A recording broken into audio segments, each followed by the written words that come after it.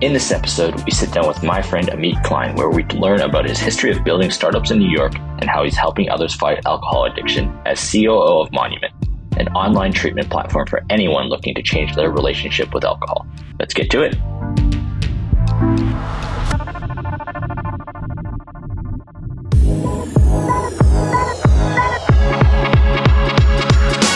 All right, welcome everybody to another session of Launch AMA. I am your host, as always.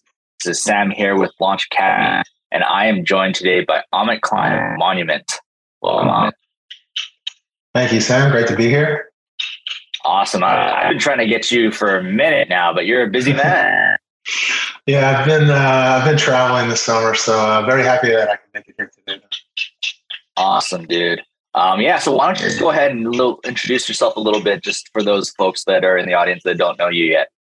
Sure. My name is Amit. I'm the co-founder and chief operating officer of a company called Monument. Monument is a telehealth platform that focuses on treating alcohol use disorder. We connect people to physicians and therapists, and we have a free community as well.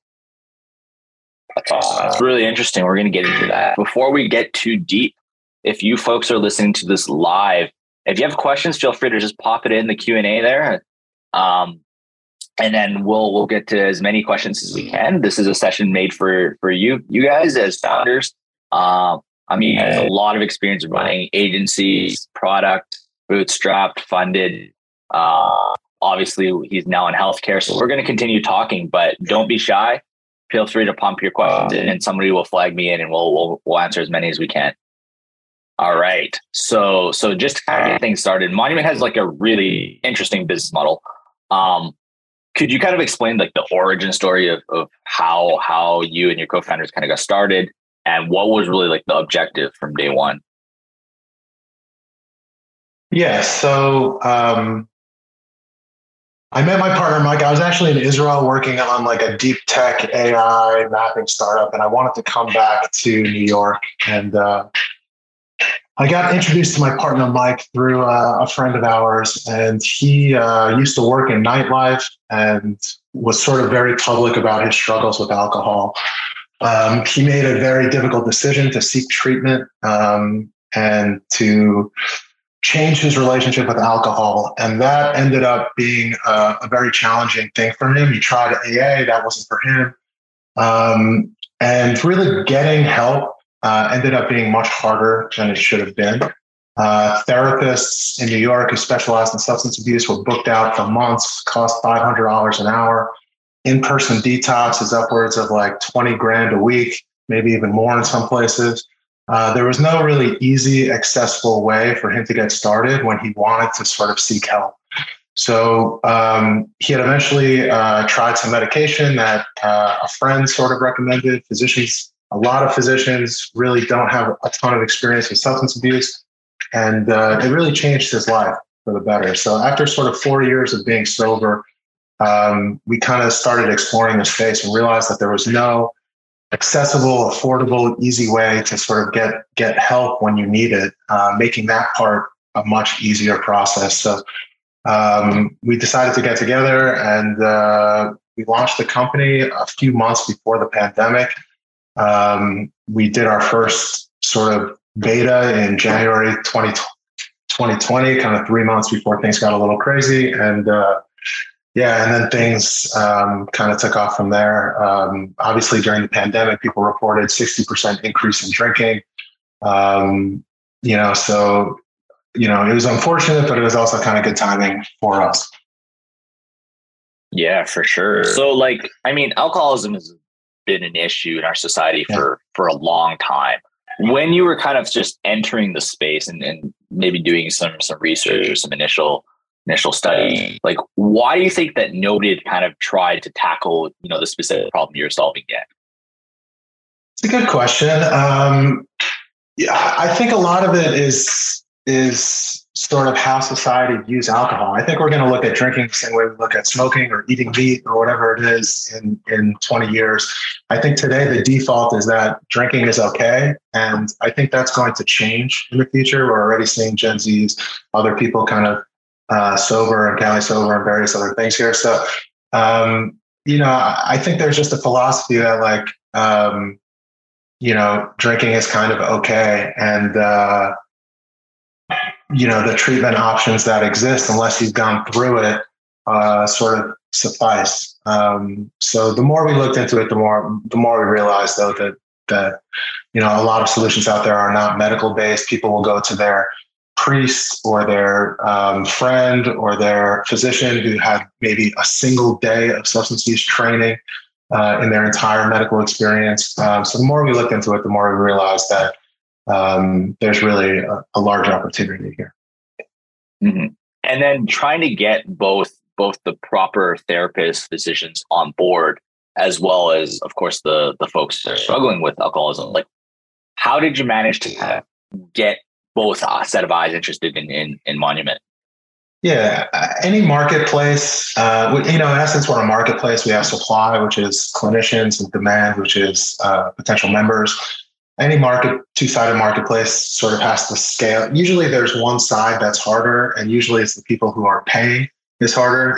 If we have our value pitch to clinicians, we have about 150 clinicians on the platform, is that, a lot of, therapists don't want to run their own practice and, marketing and billing and all that stuff. So we make it really easy for them. They can be flexible, kind of like, an Uber driver. You can work when you want, you can set availability, these sorts of things. You can use that to supplement your existing income. The pitch for them is pretty easy. There's a lot of people who are interested in doing that. It's harder in our case to get customers, especially initially. I think getting our first 50 customers was a real challenge. But once we did that and were able to sort of build trust with members, it became much easier to begin sort of scaling up the growth engine on the customer side. The only thing on the supply side, there's legal challenges, and there's also challenges where we don't want to put hundreds of clinicians on the platform when they won't get matched with members. There's not enough sort of demand for them. Otherwise, they'll churn out too. So, we have to scale both sides, at kind of the same time. Right. And as you kind of mentioned, even the impetus for starting Monument, like your friend, I think it was fairly open with his issues.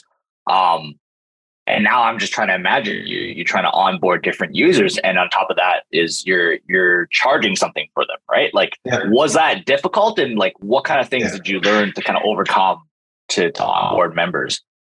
Yeah, our first 50 customers, I think it took us 3 months to get our first 50 customers. Whereas now, a normal day, we might get 50 paid member signups. It was hard because substance abuse in particular, there's a barrier for people to want to seek treatment. Only 1 in 10 people who actually are on the alcohol use disorder spectrum get any sort of treatment. So, we really had to refine our value proposition. We really had to go out of our way and build trust with early members. I did a lot of user research. I talked to hundreds of people who had alcohol use disorder, and really had to sort of convince these people one by one that we were trustworthy, and that, they could come to us. There's a lot of bad actors in this space. So it took us a while to really get these people and then to refine sort of a scalable growth model. I think initially, like, our Facebook CACs when we first tried this were like thousands and thousands of dollars to get a single paying customer. And now, we've reduced that by, 95%. That's amazing. I want to go back to the word trust though. What was so key do you think it was even anything you did when you initially talked to even those 50 customers? Because like, these are folks that maybe don't even want to talk to their family, their friends about, these are some very private issues. So I'll answer that question kind of backwards. So eventually, once we had thousands of ratings and reviews, once we had clinician and member testimonials, once we had content, like a huge library of content that was clinician led, once we had articles and PR and, we were in other places, once we took a bunch of insurance companies, I think we cover 130 million Americans right now, are eligible with their insurance to use Monument. So once we had all this, it obviously became much, much easier. But again, our initial customers, it was really challenging. We did things like free phone calls with therapists, 10 or 15 minute kind of check-in. We did things like we launched free groups. So this was around the pandemic. So I think now we're doing almost 100 groups a week, small groups, 8 to 10 people.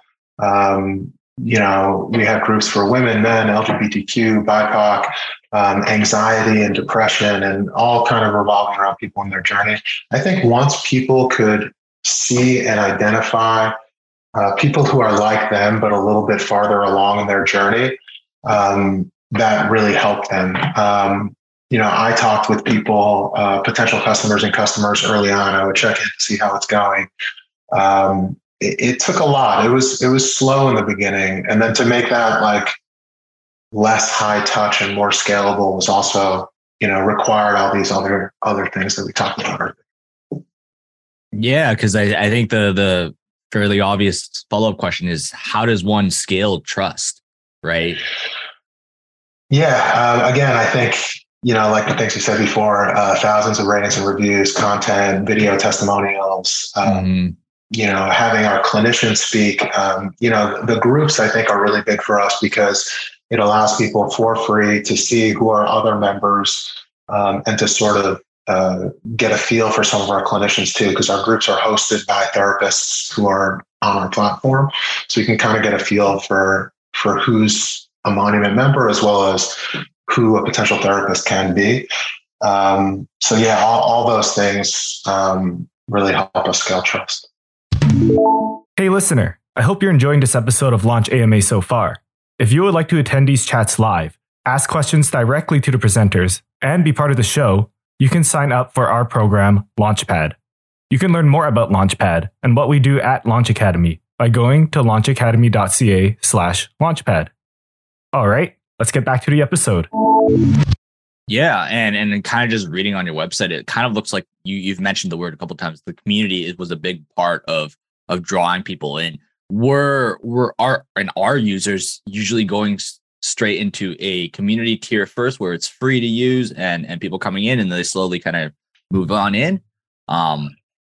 It's pretty interesting. I would say about 50% of people who sign up for a paid plan first join the community, but 50% sign up straight away. Like they kind of know what they want and they're interested. Some people really also want to be super anonymous about it and don't want to join the community. So it's about 50-50. I think the community though is really important. We have big plans for the community. In the beginning, we saw it as a way to build trust with members and to offer a way for people to get to know people before they join. But something that we've learned, especially over the last few months, is that community is actually a very, very, very important part of treatment itself. Accountability. People want to stop drinking. There's usually an underlying motivation, whether it's health reasons or they want to improve relationships with family and friends. People with support groups tend to have better health outcomes. And a lot of people, for whatever situation it is, may not have a very strong support group, people who they're accountable for, people who check in with them to see if they're okay, if they're on track, people that they can go to if they mess up, if they relapse, which we believe is sort of part of the process for some people. So our community, especially these like small groups, really create that for people and help to keep them on track. So we're actually now, our care plans today are really sort of physician and therapist led, but we're starting to include groups as part of sort of the medical treatment and care plan for our members. That's amazing. And is your community entirely folks that are seeking issues, or are there also physicians and other experts sprinkled in as well? Yeah. So today our community is two things. One, we have like kind of this Slack type experience where we have a variety of chat rooms and private chat rooms for groups that you're in. And the second thing is these therapist-led video groups. Our women's group, for instance, meets, I think, 5 times a week now. But most groups are once or twice a week. So it's two things. It's the video group and the chat room, chat forum. And so there are therapists who moderate the groups, but really the community is really about peer support, and it's about connecting people together. We also have resources, and we actually invest pretty heavily from like an SEO perspective and other things to develop original content that's led and written by clinicians. So we have doctors and therapists, taking this from another angle. One of the things when we first started was trying to identify, where do people talk about alcohol use? Where do they hang out? I looked at a bunch of Reddit forums, joined a bunch of Facebook groups, and sort of looked, how are people seeking help today? What are they looking for? What content is available? And one thing that I've noticed is a lot of the content was really personal stories. And for a lot of people, that's great. And some of that can be really motivating, and some of it can be triggering and not motivating. So one thing that was missing that we couldn't find a lot of is clinical content around alcohol use. So we talked about alcohol and sex, alcohol and diarrhea, what happens to me after I binge drink, how long does it take, about the medication, what is the timeline for, alcohol use withdrawal kind of look like. So we couldn't find a lot of clinical led content. And that was also something that we invested in pretty heavily, was getting our doctors and therapists to write content. On the community itself, though, we split it out so that really the focus on the community is about peer support. And for one-on-one medical treatment, you have to kind of go into a paid plan. Gotcha. No, that makes a lot of sense. Drawing away from Monument itself, drawing from your past experience in running other startups, how do you feel that others ought to be kind of leveraging community? Just in kind of the ways you described. Is it for everybody? Do you feel like there's certain types of startups that this makes more sense for? And I think ultimately some folks have communities that they don't understand how to monetize. What are your kind of just some thoughts around that? Yeah. I'm trying to think of a scenario where like building an audience is not important, and I can't seem to think of one. So yeah, it seems to make sense to me that if you look at like a full marketing funnel, it always makes things easier to have an audience, and there's a lot of different ways to build audiences, and a lot of different places where you can do that. I think the easiest thing that most people can do is is to find ways to add unique value. So whether that's going into an existing Reddit community and being thoughtful, much more thoughtful than other people, and doing research and helping other people genuinely. I think kind of the worst thing to do when you're building a community or audience in the beginning is to just step into a place where you don't have relationships and kind of shill your services and be like, we started this new startup, come join us.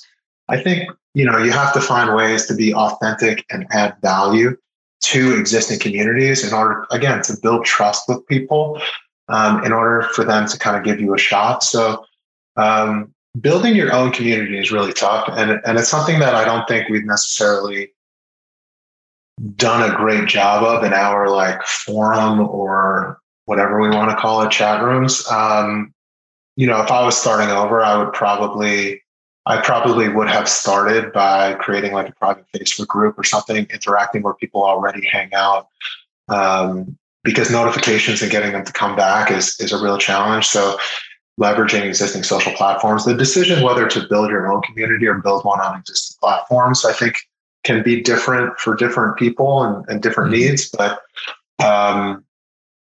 authentic, helpful interactions with existing communities to build trust before you go in trying to sell something, I think is always helpful. Mm-hmm. And then kind of drawing back to the very beginning, how many co-founders were involved with Monument again? We're three co-founders. So I mean, there's three of you folks. And you have to kind of find your customer base. You have to build that community or join that community. And of course, you have to build product and then also sales. do you see a linear approach of how these things are done? Is there like a clear step one first, or like how does that all kind of shape out? I think it depends. Well, first of all, I think having clearly defined roles and responsibilities between you and your co-founders is absolutely critical. I think there should be no gray area. It can change, and like you can, you can collaborate on things and you can evolve over time. But I think it's really good to know like where does the buck stop for certain decisions, and who's sort of empowered to make those decisions early on. So you asked really about like what order do you do these things, and I think that again it sort of really depends on the goals of the company and what they're trying to achieve and their funding situation, things like that. We were very fortunate in this business. We raised a fairly large seed round before we did anything. So, and that was mostly due to like my partner's kind of previous investors. I think in some ways that actually hurt us too, because we kind of invested pretty heavily early on in technology and things like that, when maybe we didn't need to. And maybe we would have looked at like other solutions, like building a community on Facebook rather than building our own. We just had the funds to be able to do that. But I've worked a lot in working with entrepreneurs who are bootstrapping early on, and in those situations, I think traction trumps everything. So the more that you can generate transactions and paying customers, the better you are. I tend to think of startups and growing customer base as sort of this like concentric circles and 10xing every time. So what do I need to do to get my first 10 customers? And typically that's very high touch. You're talking, you're selling, you're convincing people. Even the service of the offering that you're provided, a lot of times that can be done manually or semi-manually, in order to really get a feel for the pain points and if you're solving in the right way. That doesn't matter if you're B2B or B2C or whatever it is. You want to work with your initial customers almost as design partners. And the more technology that you build, the harder things are to change in those early days. For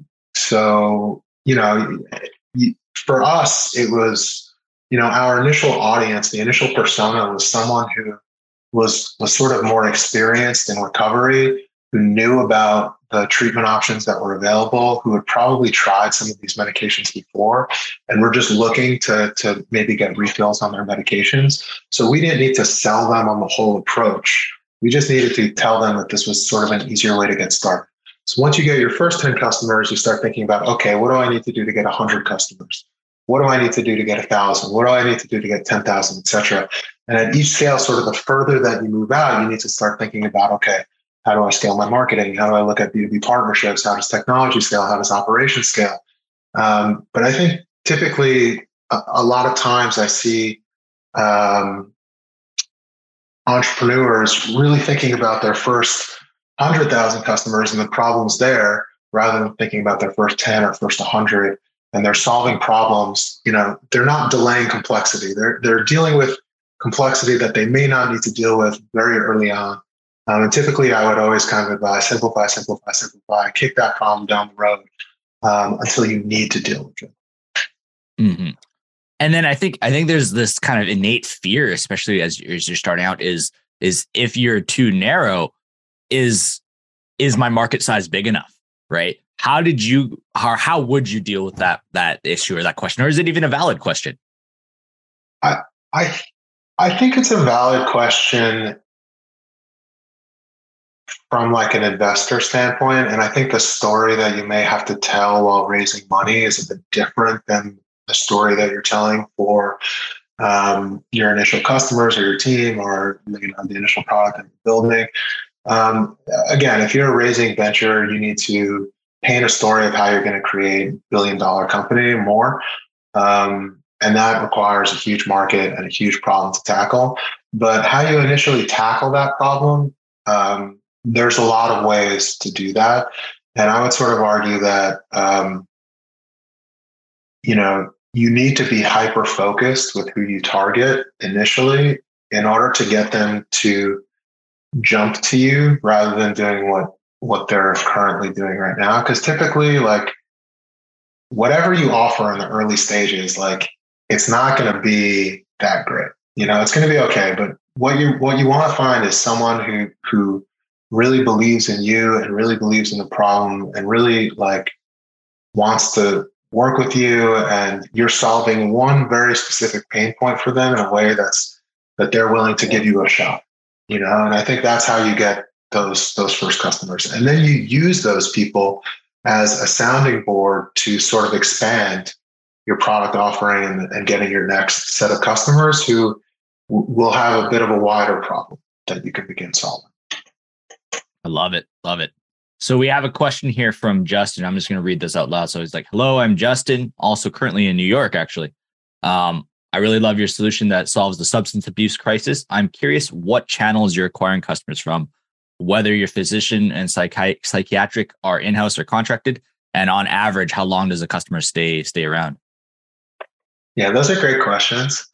So today, most of our customer base is coming from Google, Facebook, and SEO. We are undergoing a shift right now with our business where we're really kind of scaling up the insurance side of the business, and we're moving from direct to consumer to payer distribution, really. So we're kind of shifting from D2C to B2B2C. And that's, basically our major goals over kind of the next 18 months. But we did need to prove that we could acquire and retain customers on our own. And I think starting B2C made a ton of sense for us. But now, as we're talking about scaling from 10,000 paying members to 100,000, getting these partnerships in place will help us do that in cost-effective ways. Second question was about contractor or full-time for clinicians. Most of our clinicians are 1099. We have a handful that are full-time, and I think it's likely that we'll move to all 1099, although it depends what day you ask me that. Lastly, how long is sort of customer retention? It's a tricky question to answer because we have a few different cohorts, a few different products. So people who engage in therapy plans with us as opposed to people who engage in physician, and those are different for people who are using insurance versus people who are using cash pay. What I will say is that members who are using insurance tend to stay with us much longer than people who are paying out of pocket, which sort of makes sense. And those members are also cheaper for us to acquire because there's lower out-of-pocket costs for them. But I'm going to refrain from giving an exact timeline on that. Fair enough. For sure. Just on that, I think a little bit more and more of a generalist question. So we don't need to get into the nitty gritty of numbers. But because I think what's fascinating about your customer is, like, is there a graduation point, right? Because, you're helping them with a health issue. Yeah. Over time, I think the objective and the goal, both from, your guys' point of view, but also, of course, their point of view, is to no longer need the service, so to speak, right? So how does that match with your business model where you're kind of happy for them as individuals, but numbers wise, if you're so successful, in theory, the numbers go down? Yeah, that's a great question. And that also comes back to sort of personas and some of our bigger visions. So my business partner, our CEO, Mike, is also a cancer survivor. And he tells a story of when he was diagnosed with cancer. They said, based on your demographic and your age and your stage of cancer, here's a really customized treatment plan for you that has X% chance of success. And they treat stage 5 cancer differently than they treat stage 1 cancer. There's no scientific rigor behind substance abuse today. We really want to put data and customized plan. It's a bit of a buzzword in healthcare right now, but we want to really create customized care pathways for members when they join Monument. Today, you join Monument, you take a clinical assessment, which identifies your sort of risk level, where you fall on the alcohol use disorder spectrum. Someone who is at high risk should be treated differently than someone who maybe is at mild risk. So what we want to do is allow people to be able to sort of flex up and down their treatment plans as they progress, whether they're going through a more difficult time and want to step up and want to meet with their therapists every week and attend 4 groups and try a different type of medication, or if they're doing really well after a few months and sort of, maybe they want to move to therapy every other week or once a month, or maybe only attend 1 group. We want to be really flexible for people. Substance abuse, you're never really cured. It's always something that, people say that they're dealing with. One of the things I don't really, the 12-step program, there's a lot of good and bad things about that and things like that. But the 12th step is about giving back too. So, there's also a way where how do we encourage people who are doing really well in their journey to sort of give back as a different type of member in our community? Maybe they can lead groups. Maybe they can create accountability for other people. Maybe there's other things that those people can do in their journey. Also, depending on the medication you're on, the medication might be for life. So, it's possible that you could meet with your physician once every few months just to make sure things are going okay and get a refill. But we want to create different levels of engagement for people. Even if they're doing really, really well, maybe their care pathway is really scaled back. That's awesome. And then more of a general question, because I'm looking around the room, there's a couple of founders that are looking to get into healthcare. I mean, your startup history, you've dabbled in all sorts of different sectors. Specifically about healthcare, what do you feel is some of the toughest barriers to break through? And like what tips or tidbits would you have recommendations for those trying to get in? I think there's strong advantages and disadvantages from being a healthcare entrepreneur without having like experience in healthcare, without being a clinician. I would say for those, the US healthcare system is very, very, very complicated. For us, we're currently operating in 20 states. Each time we need to open a new state, there's potentially some legal work and registration involved. Some states are more complicated than others. Like when we went to open Texas, they were like, there's a board that the state of Texas, they have to like approve. And they were like, we need to come visit like your center. And we were like, we don't have a center. And they had no idea like what to do with us because we were kind of this telehealth service. Like we're just moving faster than the laws currently, have.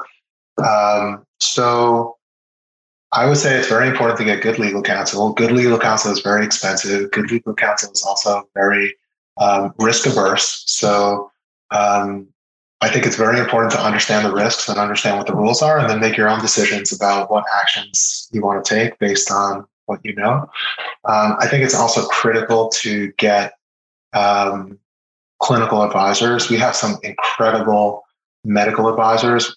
Our North Star KPI is really health outcomes, making sure that people who come to us actually stop or reduce their drinking.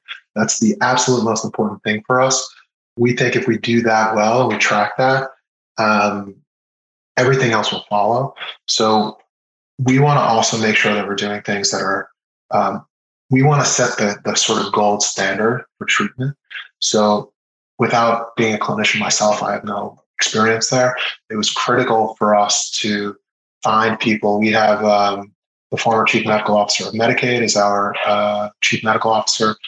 We have Laura Diamond, who runs therapy at Mount Sinai for substance abuse. So we have some amazing clinical advisors who I meet with regularly. So yeah, it's very complicated. There's a lot of rules.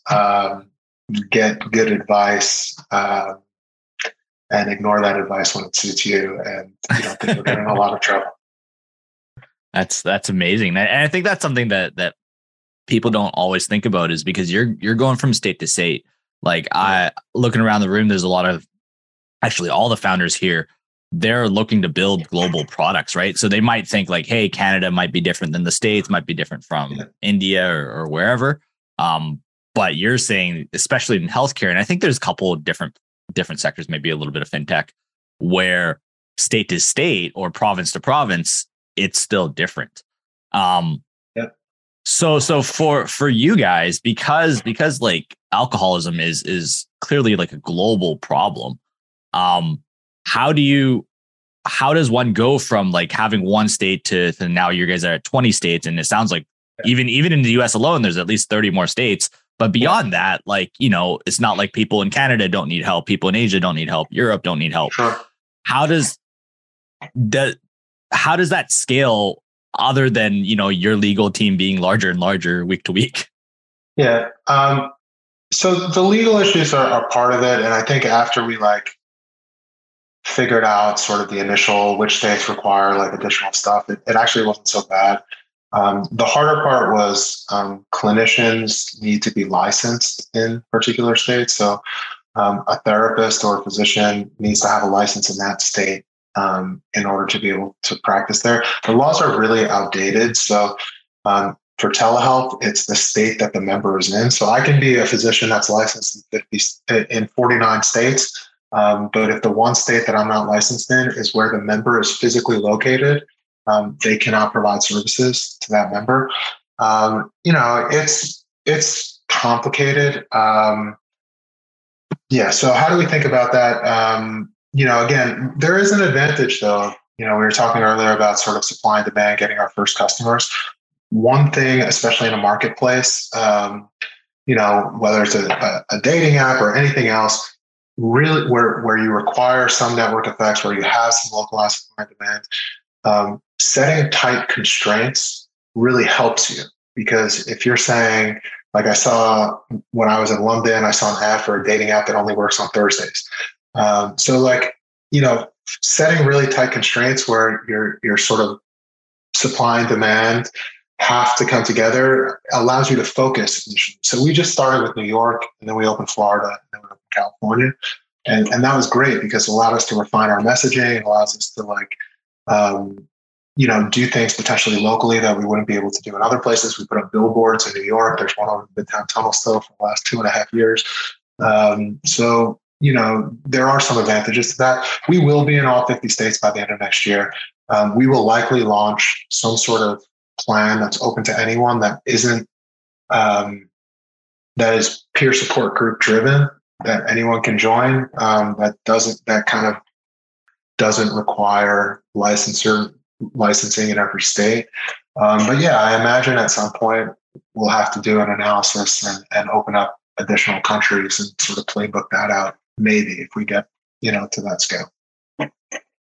Makes sense. And then just switch gears a little bit. Like from my understanding, you mentioned that prior to coming back to New York, you were in Israel.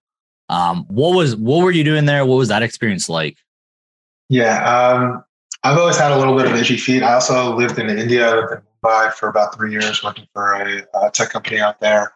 I just like traveling and I like living in different places. So Israel was, I was just looking for a life change. And I was born in Israel, I have an Israeli passport, speak Hebrew. So I have some family out there. So, I never thought that I would actually live out there, but I went and took some interviews and found a really great opportunity. I led product for an AI dash cam that's basically in every Uber in New York that did mapping technology and self-driverless car stuff. It was a very deep tech company. My experience in Israel was great. I was there for 2.5 years. I love Tel Aviv. I think it's an incredible city. Weather's amazing. It's super fun. It's expensive. The business culture is very different. People are very direct. I don't know if you know Israelis, but they like to yell and scream and be very direct and be politically incorrect. So there's a lot of that. Israel generally is a tiny country where everyone knows each other. They are very, very strong at technology and engineering and I would say sales, but very weak on product design, marketing, some of the softer storytelling sort of things. So sort of building the product and growth organization out there was challenging because, I don't think people understood the value of like brand, the value of storytelling in the role of marketing and the whole sort of customer journey. So that was challenging, but yeah, it was a great experience. Mm-hmm. And then because in this room there's a bunch of folks who are in what's called our Maple program, where they're immigrating their international business over to Canada. So I feel like a lot of people are experiencing this firsthand. When you go into, in your case, like a new situation, how did you understand, like, okay, these are the advantages I can leverage since I am in Israel. This is how it's different from the States, and how do you kind of adjust and pull experiences from before and also while you were there? Yeah, so that's a great question. I think it's a complicated one, especially in my situation, because most of our customer base was in the US, although the company was headquartered in Israel. So even doing things like user research in Israel, the way people drove, the way people experienced, Hebrew is right to left instead of left to right. So like copy and UI, it was very different. So, we would do like usability testing, user research and like do drive arounds with taxi drivers in Tel Aviv. But, that only gave us part of the story because the majority of our users were in the States. So, I had to come back to New York a lot. I think I had a strong advantage sort of being not Native American, but from America, to sort of understand better, kind of how things worked here. So I think that gave me like a leg up when I was sort of moving over there and looking for opportunities, also being a native speaker. One thing that, so I would say that my Hebrew is fluent, but not native. And one thing I became very conscious of was like in business meetings, I would end up speaking English rather than Hebrew, just because I wanted to make sure that I was like super clearly understood and very precise, and like I wasn't making any simple mistakes that would sort of take away from what I'm trying to say. And I think that gave me a lot of empathy for, founders and other people who come here from other countries, because I think it can be really challenging to not have like 100% of your fluency with the language when trying to communicate very quickly in business settings. So yeah, I think that can be very challenging. And then trying to again play this kind of reversal game. Do it again. Let's say for whatever reason you're going back to Israel and you're going to start a new startup. Yeah. Would you hire a team on the ground? Would you bring folks over that you trust? Maybe they're working remotely now in this kind of remote first world. Like, what are the advantages, disadvantages of using local talent? Yeah, I think it depends. I've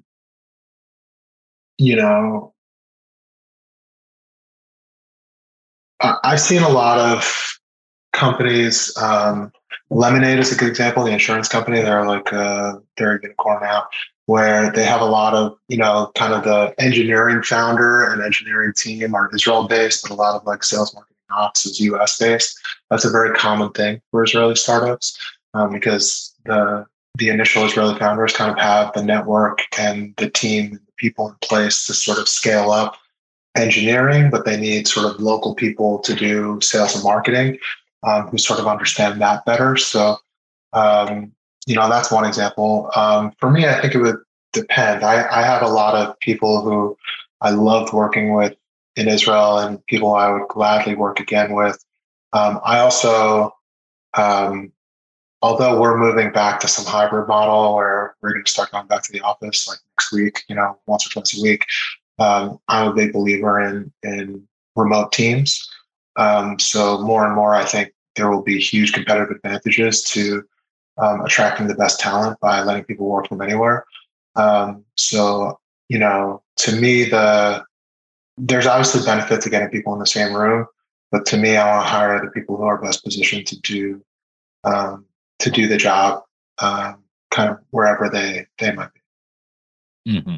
And then quickly on remote work, culturally, how do you kind of spread that across? Especially you're on different time zones, like you mentioned, in some cases, like English might not be their native language. How do you kind of continue to spread the same pace and culture and flow that you want your entire company to be working out of? Yeah, I would say that is like absolutely the hardest part. I think the work cadence is a solvable challenge. I think trying to do as much as you can sort of async while having, like, I'm a big believer in very clear top level objectives, very clear KPIs for each team, regular reporting against those, check-ins against those sorts of things. Written documentation, we use Notion a lot, creating a wiki with shared knowledge, up-to-date processes, up-to-date descriptions, roadmaps, all that stuff, so that there is centralized written knowledge about strategy, goals, and sort of execution plans. That's kind of the thing that I think I'm best at, is sort of translating like vision into short and medium term strategy. We can talk about that too, but how do you retain, like, so the work cadence to me is not that big a deal. Regular releases, daily stand-ups, having a cadence around meetings that is not too much, kind of depends about the team. The hard part is, how do you scale like company culture, and how do you make sure that people feel like they're growing and they're part of the team, and that work is like kind of a fun place to be. And I don't think we've cracked that. I would like to fly everyone in, once every quarter, whatever it is, to like do something fun. During the pandemic, we tried to do these like Zoom events, which were like kind of cheesy. Played a bunch of Among Us and Kahoot.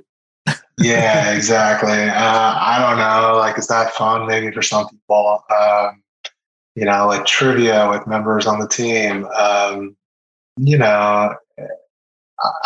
know. I think that's a really difficult question, which I wish I knew the answer better. That's one of the reasons why, we're moving, like, our leadership meeting and some other things to be in person. Mm-hmm. That's where I think you get another vote for a hybrid for sure. Yeah. I think just kind of wrapping things up, I know in the past prior to Monument, you started out building an agency, which is sold and so on. Do you want to just describe that a little bit really quickly? Yeah. We had sort of our own version of like a startup studio for about 4 years. Basically, idea stage entrepreneurs would come to us. We would kind of help them refine and build the first iteration. We would help them get early traction, basically. Mm-hmm. And the goal was to like get people to their first funding round and help them like bring in the teams and then take it on.